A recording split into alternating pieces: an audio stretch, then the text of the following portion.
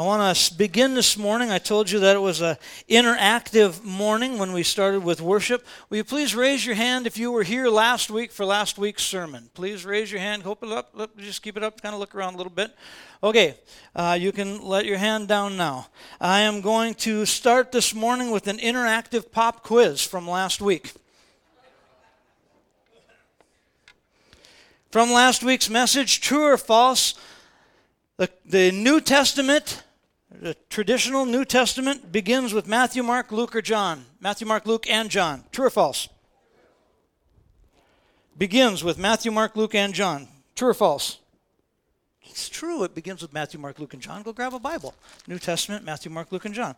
I really wasn't trying to make a trick question out of it, but apparently I did. True or false? Those books have always been in that order. Thank you. There we got it. They've not always been in that order. Let me ask you a question. The epistles of Paul, Paul's writings, are arranged in the New Testament in one of four ways. They're alphabetical, they're top to bottom, they're in the same way that they were written, or they're in the longest to shortest. Longest to shortest. When was the order, When was the order of the New Testament established? Wow, someone was really good. They were paying attention last week. I like this. Chapters and verses have always been part of the letters of the New Testament. Yes or no? False. No. 1/4 of the New Testament was written by who? Trick. Now this is a trick question. Okay? Because 1/4 was written by someone, 69 chapters, and somebody else wrote 75 chapters. Who wrote the 69 chapters? Who wrote that? I love it. Luke wrote Luke and Acts. That works out to be about 65 chapters, so that he's there. And then Paul wrote a little bit more. So between Paul and Luke, over half of the New Testament was written. When Luke wrote his letters of, true or false, when Luke wrote his letters of Luke and Acts, he was writing them to his grandmother. Who was he writing them to? Theophilus. Somebody told me last week, Deanne Jesse said she remembers a pastor getting up and he kept talking about Theophilus. And at the end, another pastor said, I thought he was talking about your husband, Bob, because he's the Theophilus looking baby I ever saw. Oh, that's how you can remember it was Theophilus, because it was Theophilus.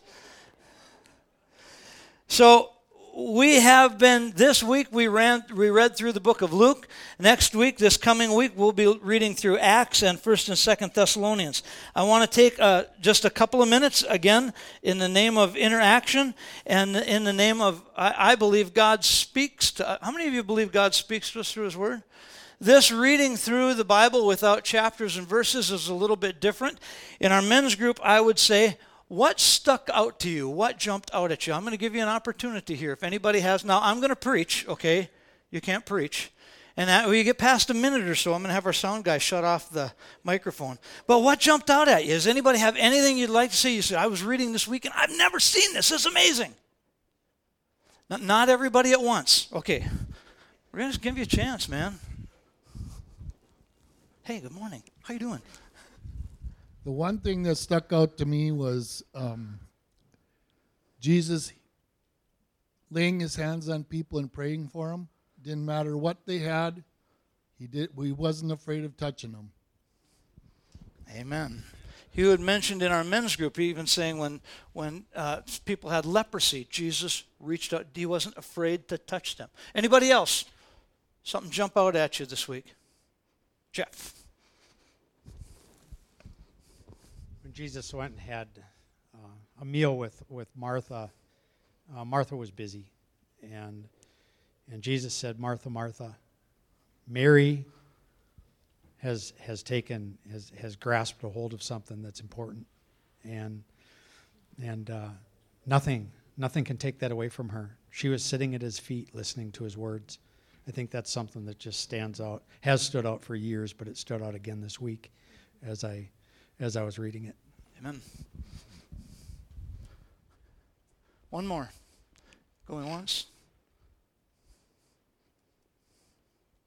Come on, 100 Bibles were taken. Okay, one more. There you go. I was kind of taken away by when they were going through the genealogy of man. In John 3:16, it says that God gave his only begotten son, but when they were going through the genealogy, they called Adam being the son of God. And I really wish that they would have gone into a little bit more detail with that, because like I said, I was taken back by that. Nobody has ever wanted more genealogies. We'll have to have a conversation. So I'm from week to week now, folks. I'm going to ask you to just share. I don't want it to be a big long time because I'm still going to preach a sermon. That's my right. I get to do that. But I think it's important for us to share what God is speaking to us as we read through all of this. So this week we began reading through the Immerse Bible. For those of you who don't have one, it is a Bible written without chapters and verses. So it's a little bit more difficult to find your spot. That's why the verses and chapters were in there. However, it really opens up your eyes to be able to read the flow of God's Word. Things kind of go together in ways that you have not seen them. Now, this was a letter. Luke was a letter that was written to Theophilus, was a dear friend of Luke. Luke was a doctor. I have reminded myself all week, I'm reading somebody else's mail. Tim, you're reading somebody else's mail. Tim, you're reading somebody else's mail. Sometimes we look at Scripture and we just kind of see it as this book that's been out there forever and ever, amen, and it's not true. The book did come, the Bible did come into play at some point. These letters were written, and it was written from one person to another. And Luke was writing, his friend was a Roman ruler of some sort, we don't know entirely, but his friend had questions about Jesus. I've been hearing about Jesus. What's going on? I can only imagine what Luke's conversation with Theophilus was before, but Theophilus had questions. And so on page 3, paragraph 1, since we don't have chapters and verses, it's actually Luke 1:1. Many people have set out to write the account about the events that have been fulfilled among us. They used eyewitness reports circulating among them from the early disciples. Having carefully investigated everything from the beginning, I also have decided to write an accurate account for you, most honorable Theophilus, so that you can be certain of the truth of everything that you were taught. Luke is saying to Theophilus, I want you to understand, and he's saying to us, if you have questions about this Jesus, questions about whether this is true, please read my letter, and I want to reassure you. And in this letter, you're going to find Luke's ideas. You will find things that Old Testament prophets have written. You'll find things that Jesus himself has written and that Luke simply quoted. So in front of us, what we have is this letter. And this coming week, now we're going to read in the book of Acts. And the book of Acts is about the Acts of the Apostles. We find in Luke all the things that Jesus did. Then we find in Acts what the apostles did after Jesus left. And Luke has gone about the same thing. He's writing a letter to his friend to say to his friend, this is what we saw and heard after Jesus left the scene. We'll talk about Acts next week because it's a very, very unique book in history. But this is the immediate history of Jesus. And sometimes you just have to work at discovering what's there. It's kind of interesting. When we built the building over here, we ran into some problems. We had some things we had to discover. We had to figure out about the building. One of the things we had to figure out, for example, is where the stinking sewer was. And nobody knew where the sewer was. Everybody knew it's over here someplace, but nobody really knew where the sewer was. I spent days out there with a shovel digging around. I asked Lonnie. Lonnie was too busy dating Linda at the time. He didn't know where that was. I asked Jim. Jim didn't remember where that was. I asked Jim Hokinson. He didn't know where it was. Everybody, that's over there. Keep digging. You can dig a long ways with a number 2 shovel to try and find a pipe that's that big around and buried 2 feet under the ground. You can dig a long ways. It reminded me of that movie Holes, the kids out there digging all these holes. Anyhow, I finally happened to ask Scott Eiley, and Scott's like, oh yeah, it's right out here. We walk outside, should be right about there, Pastor. Stick the shovel in the ground, and there it was. I said, since you know so much about that, can you tell me a couple other things about the building? And he was able to inform me as to why this wall of this old building here, this block wall, that water always ran in this old wall every time it rained because the whole parking lot and everything comes right this way.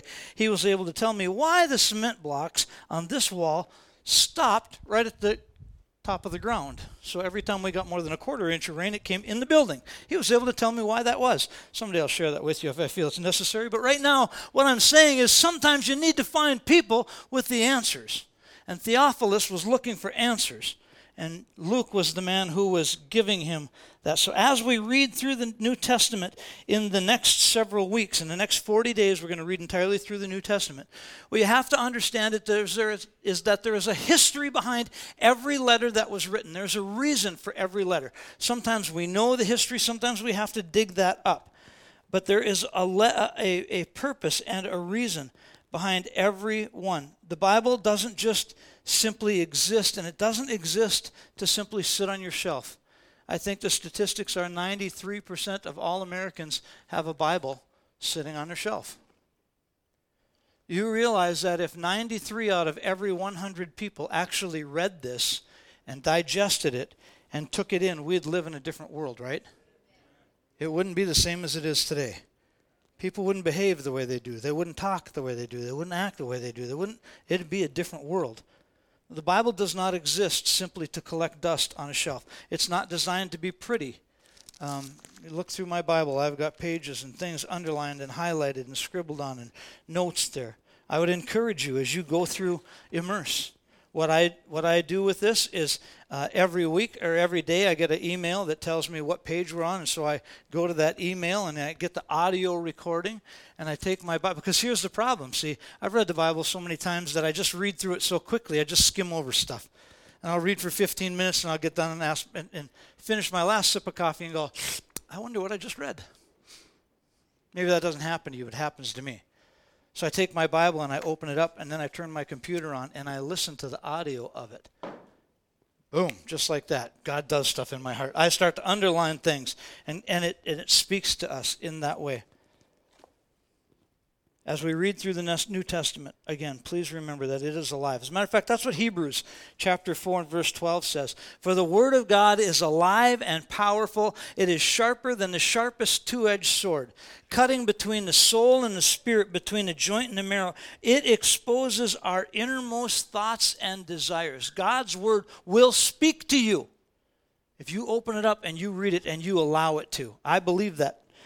I share a part of this story with you last week, my takeaway from the readings, but I thought to myself, I really need to share this. So as I narrowed down what we're going to talk about this morning, one of the things that just was highlighted to me as I began to read this week was how much emotion was attached every time somebody speaks about Jesus. Did anybody notice that, or is it just me? Every time somebody talked about Jesus, there's all this emotion that goes with it. We find in Luke chapter 1, starting in verse 28, Gabriel, the angel, appeared to Mary. Greetings, favored woman, the Lord is with you. And look at her response. Confused and disturbed, that emotion? That's emotion, right? Confused and disturbed, Mary tried to think, what could the angel mean? Verse 30, do not be afraid.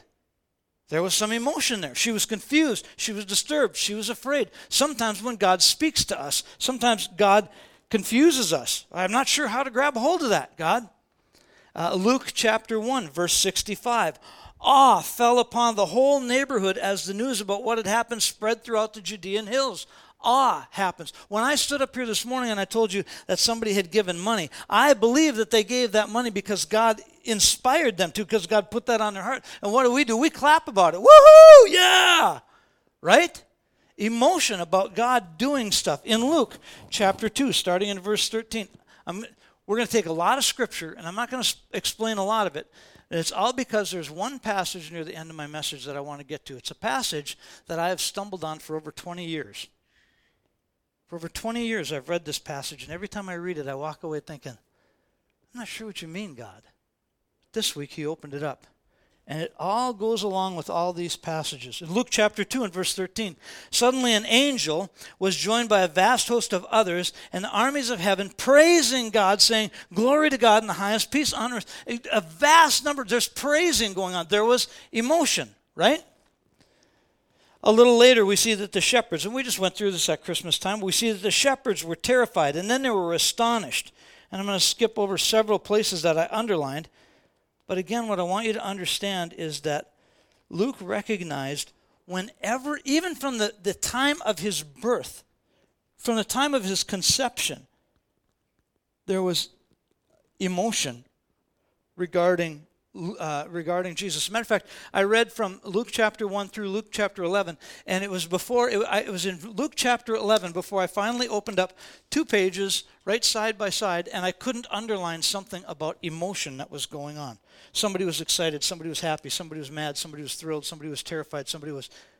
11 chapters before we get to the point where there's no mention of that. Simeon, at one point in chapter 2, raised his hand in praise to God. Anna, the prophetess, praised God in chapter 2.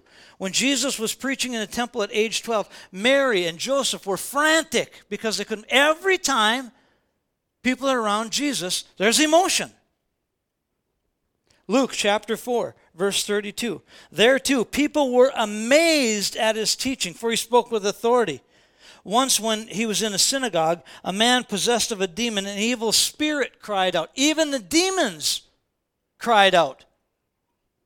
When Jesus was around, even the demons cried out, "Go away! Why are you interfering with us, Jesus of Nazareth?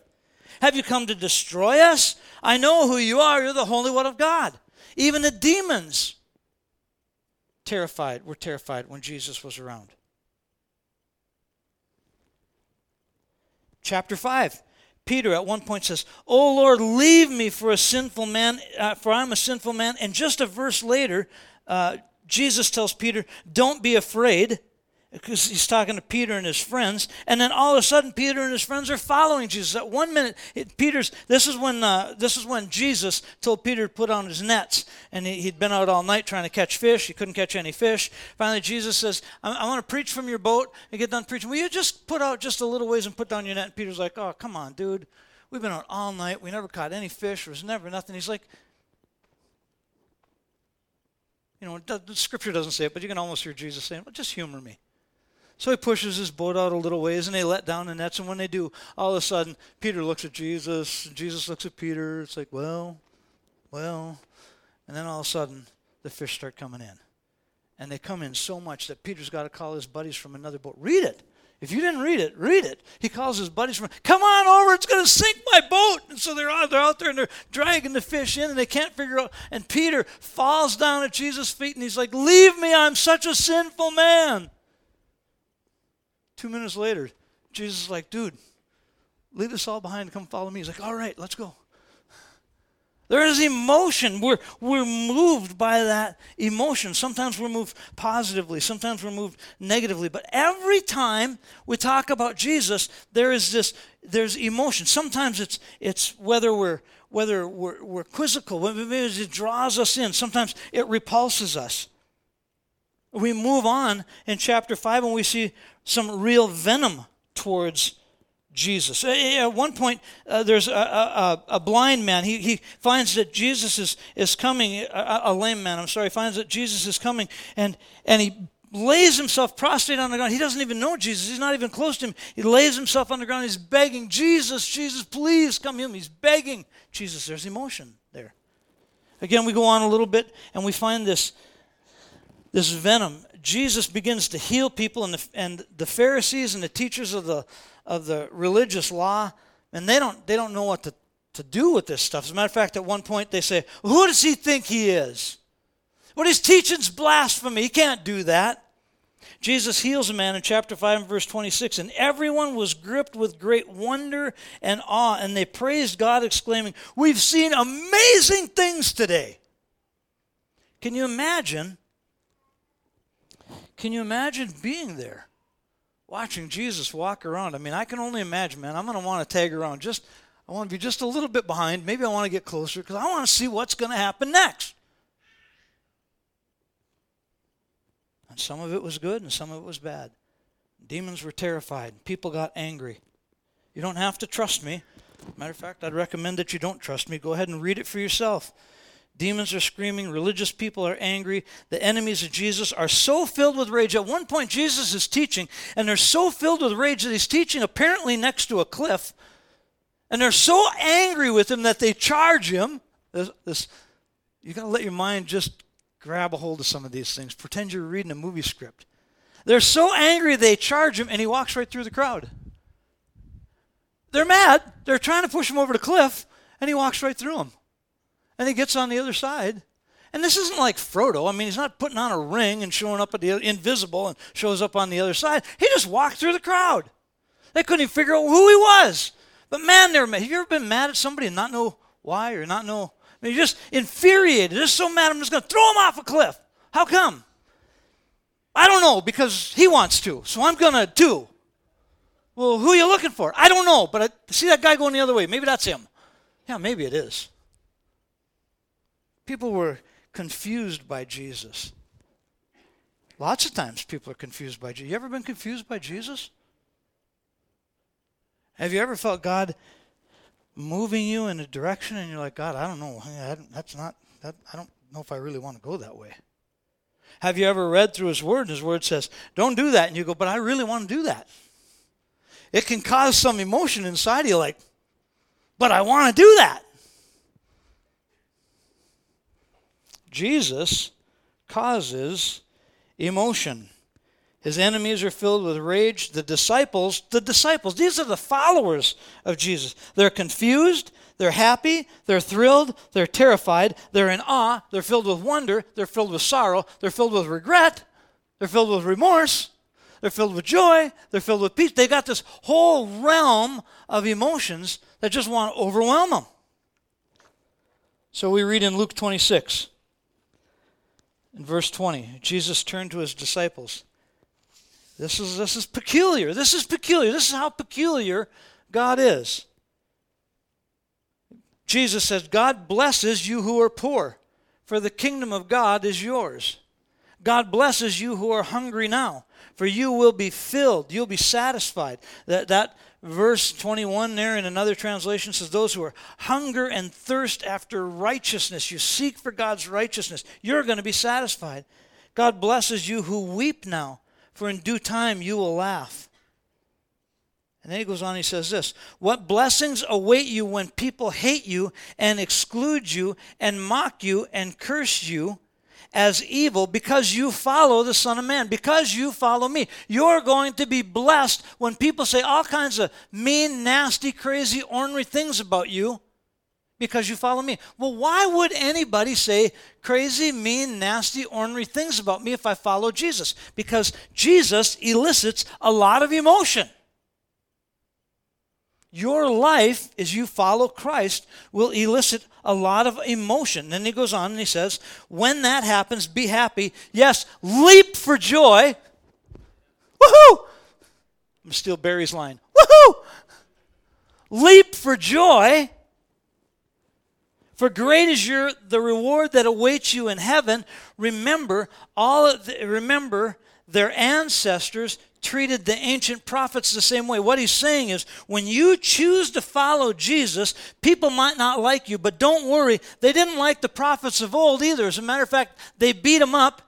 They left them for dead. Some of them they killed. Most of them they killed.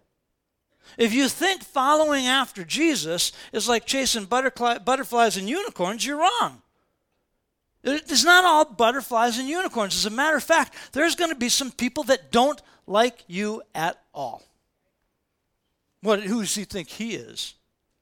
Oh, all of a sudden you got Jesus and now you're a Jesus little guy. Now you're just a churchy little guy and everything's good in your life. Sure, yeah, we know. We know the real you. We know the foot's going to fall. We know it. You're just a jerk. You're just hiding out. You're using church as a crutch. Well, you know what? I got to tell you. I'll use Jesus as a crutch any day of the week because I need that crutch. Because I'm a sinner that's saved by grace, and there's nothing good inside of me. There's nothing good inside of me. I've proven that over and over again.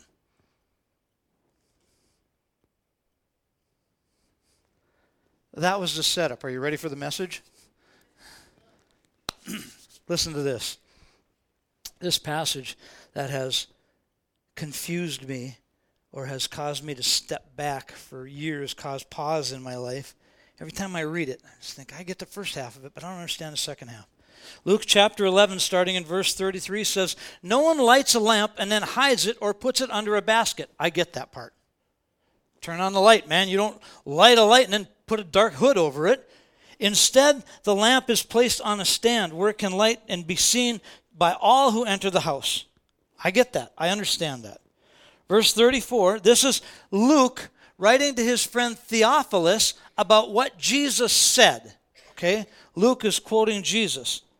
Jesus said, "Your eye is like a lamp that provides light for your body. When your eye is healthy, your whole body is filled with light. But when it is unhealthy, your body is filled with darkness." Then in verse 35 is my nemesis verse. "Make sure that the light you think you have is not actually darkness." Wait a minute. If you read that in another translation, in King James says, "Take heed, therefore, that the light which is in thee is not darkness."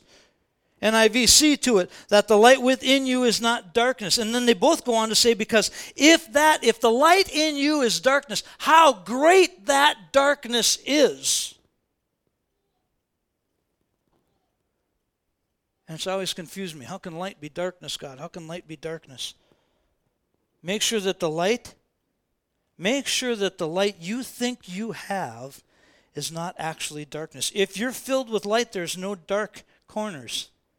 Then your whole life will be radiant, as though a floodlight were filling you with light. Luke relays to Theophilus these words of Jesus. Make sure that the light that you have, do you realize that there are people, and this is how it's just struck me this week, that there are people all throughout our world, people all around us, that promote darkness on a daily basis, and they promote that darkness as light. Hear me. Hear me. In the United States, we have aborted 60-some million babies in the name of freedom of choice. And people will stand up and they will rant and rave. This is freedom, this is my body, I can do what I want, I can do what I want, I can do what I want.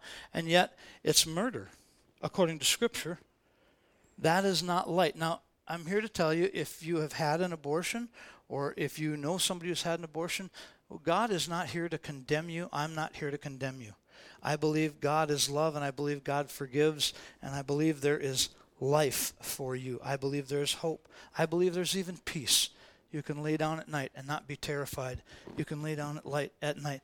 But my point is that we can be deceived into things. I remember when I was a kid, you know, I've shared my testimony before. I used to drink and party and run with the crew and did all those. You know, and back in the 80s, the little motto was DSR&R, drugs, sex, and rock and roll. Well, I was never very good with rock and roll, and the girls didn't do much around me either, so I was just the drugs guy. I was the one who was smoking the pot and getting high and doing all that stuff. And I just remember thinking, man, someday I'm going to be 21 and this is all going to be legal and I can go out and do whatever. As a matter of fact, I remember when I began smoking in the house in front of my parents, how freeing that was, how liberal. I was 15 years old. I got caught smoking. And after my dad caught me and I feared desperately for my life for a few hours, he finally said, well, you might as well smoke in front of us. We know you're doing it otherwise. And so I started smoking in the house at 15, which I'd smack my kids today for that. I'd smack my grandkids for that. Just let them know that, okay? Let's get that out of the way now. That's on tape. But I remember thinking how free I am, and I can preach that as light to my buddies. Man, you ought to come over, hang out at my place, because my mom and dad don't care. You're 15, and your mom and dad, they don't want you to smoke, and they're trying to keep you from smoking. But you come over to my place, and my mom and dad will let you smoke right in the living room with me. I'm preaching that as light. Was that really light? I thought I was free until I tried to quit. Hello? Right?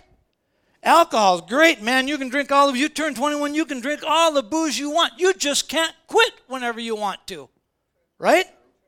You get involved in illicit sex. You get involved in affairs. You get involved in all these other things. And you think, I'm finally free to do that. And what you're really doing is you're stepping into a trap, and you can't stop even if you want to. Right? Jesus warns his disciples, and Luke then warns Theophilus. He says, here's the deal. Make sure that the light that's in you is really light and that there's no darkness. We live in a world that wants to promote darkness all around us, right? Right? Right? It ain't bad if you don't get caught. And even if you get caught, it might not be that bad. Well, the Bible doesn't say it might not be that bad. The Bible says sin is sin, right? And we are afraid to declare that. The point behind me sharing all of those verses on the front side of this is when we grow up and we begin to walk in the light, you're going to tick some people off. I just want you to know that. I want you to be aware of that right now. If you choose to walk in light in your life, you say, you know what? I got all these buddies. Man, we've been hanging around for the last 6 or 7 years. I got these buddies, and we're doing all this stuff, and we kind of go out and we hang out and we party when we want to, and we go down to the bar and we hang out, and all of a sudden I get Jesus in my life. And I'm going to go like this, sorry boys. And what's going to happen? You think they're going to go, oh, we're really glad for Tim. No? You're not going to say that? What do you say? He's going to try and drag me back. Thanks, I'm finally free. Why? Because you're stuck in the pit. Go ahead and sit down. You guys are stuck in the pit. You're stuck in the muck. You're stuck in the mire. You don't want somebody to get set free. Not only that, I've kind of become a jerk. Because now I'm telling them they should come to church. Don't go to the bar. You should come to church with me. No, you should come to church with me. I got this Bible study, this really good Bible. You should come to this Bible study. I go to this thing called Celebrate Recovery. You're like, I don't want to recover. I like being in my slough. I like this swamp. I like this mire. If you stand up for Jesus, I'm here to tell you, you are going to elicit some emotion. Your family might like it. They might not like it. Your family might go, well, it's good. It's good to see you home on Friday nights, but gosh, do you have to be a jerk all the time? I mean, talking about Jesus, let it go. I actually had a lady that I worked with at one time, and she was office personnel at American Linen, and her son was just there's no other way to say it. He was just a hellion. He was in trouble constantly. He's in jail. So when he's in jail, he gets into this treatment group, and it's a church group, and he accepts Jesus. And man, she's excited. I mean, she is excited because she goes to church at least 4 times a year, and maybe more if there's a wedding or a funeral. And she is excited. This is a good thing. This is a good thing. Well, he hooks up with a friend of mine, and the next thing you know, they're doing jail ministry.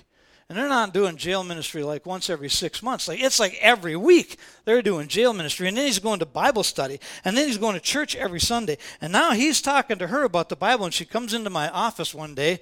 Like my office is a block away on the other end of the building. She comes into my office. She's like, I just have to ask you, does everybody have to get so crazy when they find this Jesus thing? Well, maybe we ought to. Maybe we ought to. The Bible says we're peculiar. Does that mean you're weird? Sometimes. Does it mean you have to be a jerk? No, it shouldn't be a jerk. As a matter of fact, maybe people should experience some love and some acceptance and some care from you that they don't even know how to take it.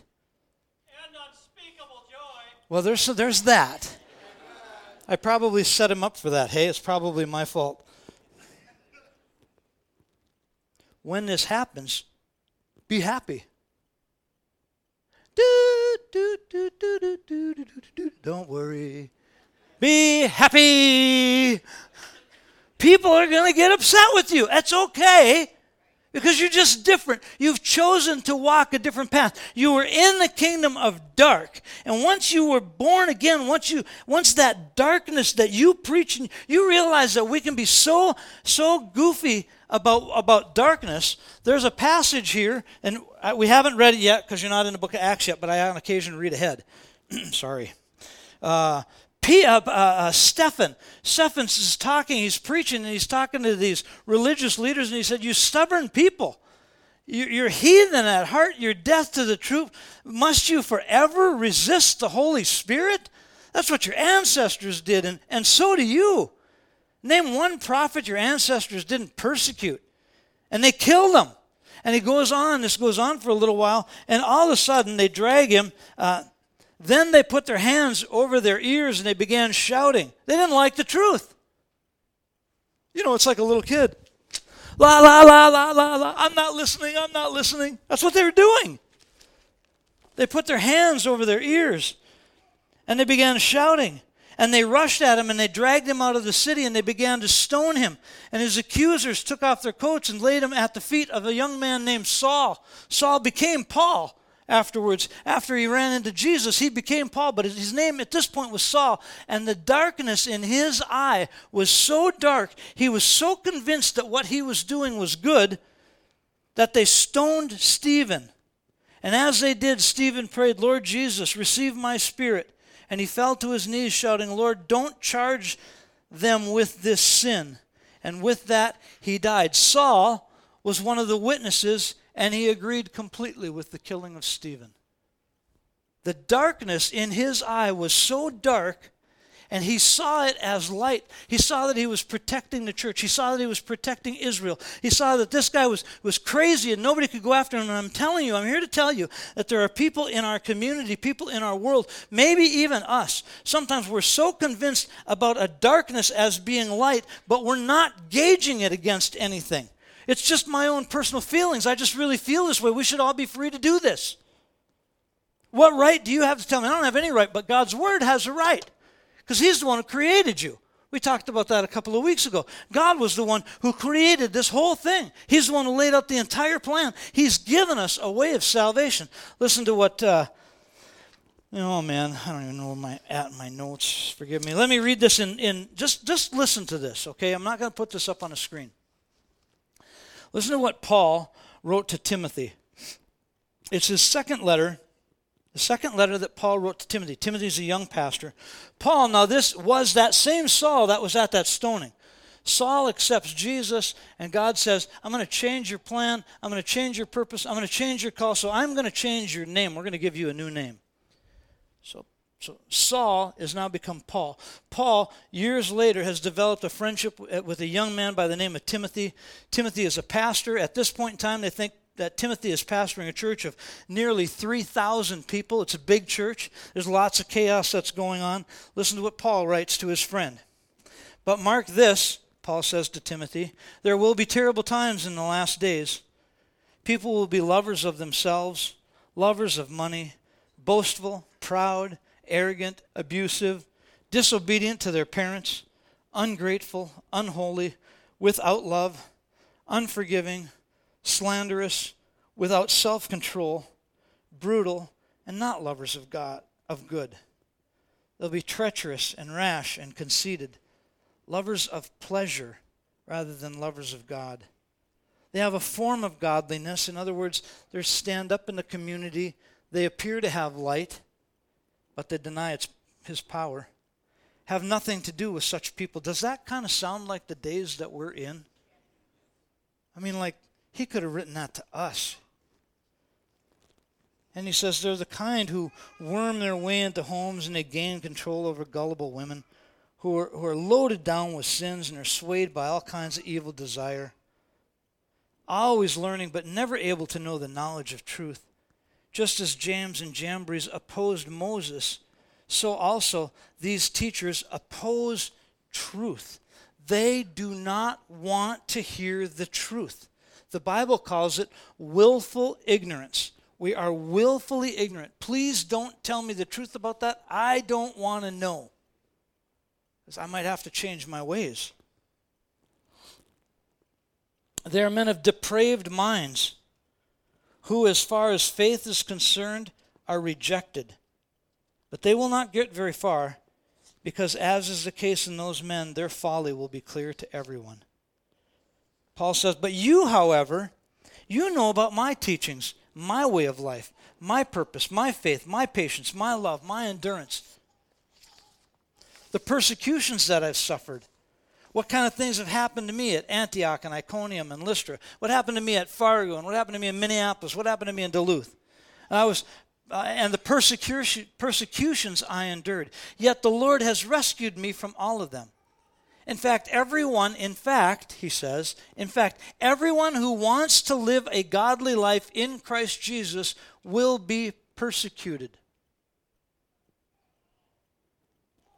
While evildoers and impostors go from bad to worse, deceiving and being deceived. Look at this verse. Verse 14. But as for you, continue in what you have learned and have heard and have become convinced of, because you know those things from whom you've learned it, and how from infancy you have known the Holy Scriptures, which are able to make you wise for salvation through Christ Jesus.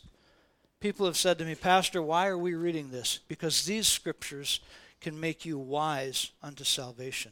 These Scriptures will give you truth. When the world around us is going to hell in a handbasket, this is what we need to compare all that against and say, okay, God, what do you have for me in my life? How would you change me? How would you have me to change? I believe, I'm telling you, I believe with all my heart, if you let God's Word get in you and begin turning and churning, there's going to be sins in your life that you just go, you know what? Nobody even said anything to me, but that is just wrong, and I got to stop doing that.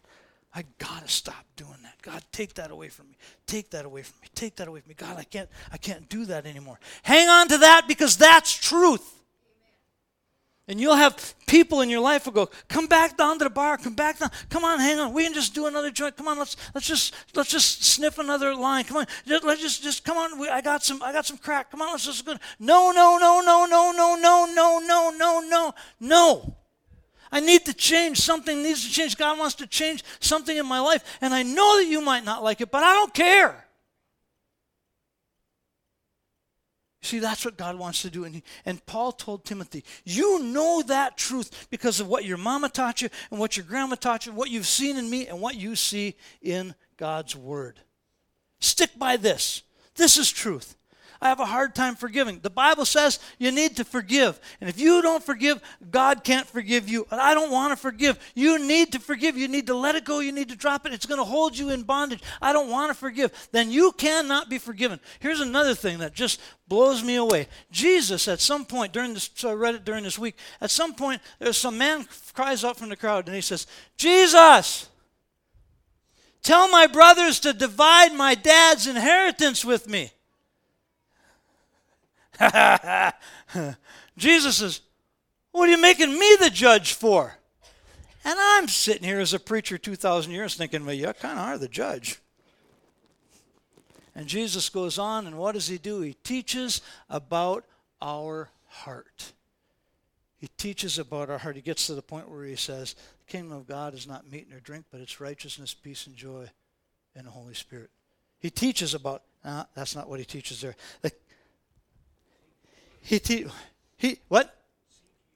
Seek ye first, that's it. I didn't have it in my notes. What he teaches at the end of that is, seek ye first the kingdom of God and his righteousness, and all these things. You don't even have to worry about that. All of these things will be added unto you. It's given me a new perspective, even on shepherding. Unfortunately, y'all are going to feel some of that in the upcoming days. But here's the point. If you follow Jesus, if you choose to take his word for what it is, if you choose to apply his word in your life, it's going to cause some struggles in your life. There are going to be some people that are upset about that. There are going to be some people that are going to call you a Jesus freak. You know, now you're just a goody-goody church guy. Oh, now you think you got Jesus, you're better than me. You'll get that. You'll get that. I can guarantee you, you will get that. And it's okay. Jesus said when that happens, go, woohoo! Something must be sinking in inside of me. I must be doing something right because they just can't take it. Now, I'm not saying if you stand up and act like a jerk, somebody shouldn't call you out on it. They should. And you don't need to celebrate that. When you're showing love, when you're showing compassion, when you're walking the way that God would have you walk,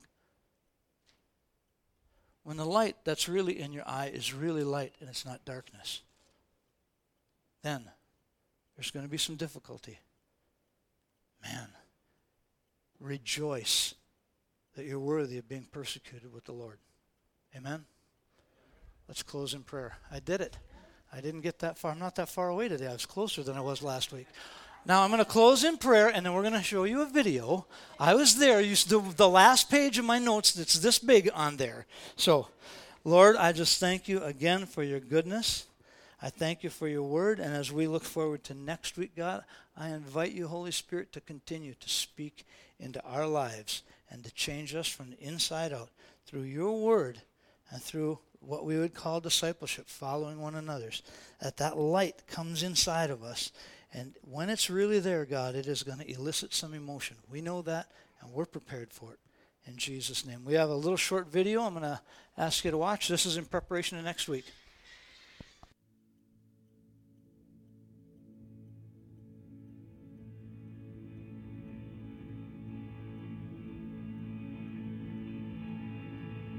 In his first book, Luke carefully recounted the story of Jesus, assuring his friend Theophilus in the heart of Rome that he could rely on what he'd been told. But a second, perhaps more troubling question lingered. Was this story even for the likes of him? Theophilus was a Gentile. Jesus was a Jew. Not everyone welcomed the inclusion of Gentiles into the community of Jesus' followers. This question, whether to welcome Gentiles and under what conditions, was the defining issue for the earliest followers of Jesus. It hung in the air at their gatherings. It filled countless hours of debate.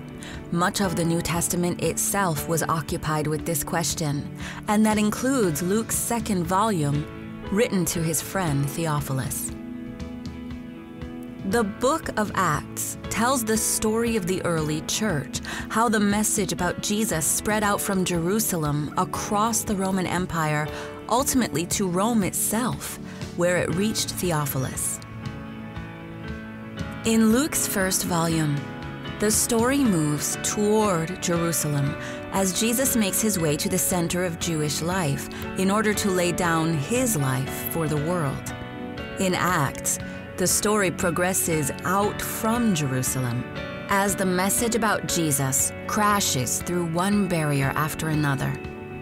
First, at Pentecost, a key language barrier is demolished when Aramaic-speaking followers of Jesus welcome Greek speakers into their midst. Next, a regional barrier is broken when persecution forces believers from Jerusalem into neighboring territories. Then, a major religious and ethnic barrier comes crashing down as Gentiles begin putting their faith in a Jewish Messiah, and a mostly Jewish church debates whether to welcome them. A key figure in this debate is a man named Paul. Once an adversary of the church, Paul has a dramatic encounter with the risen Jesus, who gives him a new identity and a radical new mission: to be an apostle to the Gentiles. Paul travels far and wide, taking the message about Jesus into modern-day Turkey, then Greece, and finally to Rome. As each barrier comes crashing down, Luke emphasizes two things. One, this is not the work of human hands.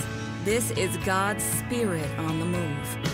And two, more and more people are experiencing new life as a result.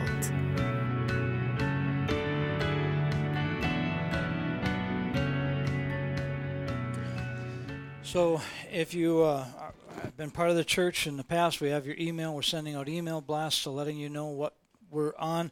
If you have the book itself, there are every day. We'll start on day 6 then on Monday, and it gives you the pages that we're reading. I would encourage you to have conversations with people around you and immerse yourself in this thing. God bless you. Have yourself a great day.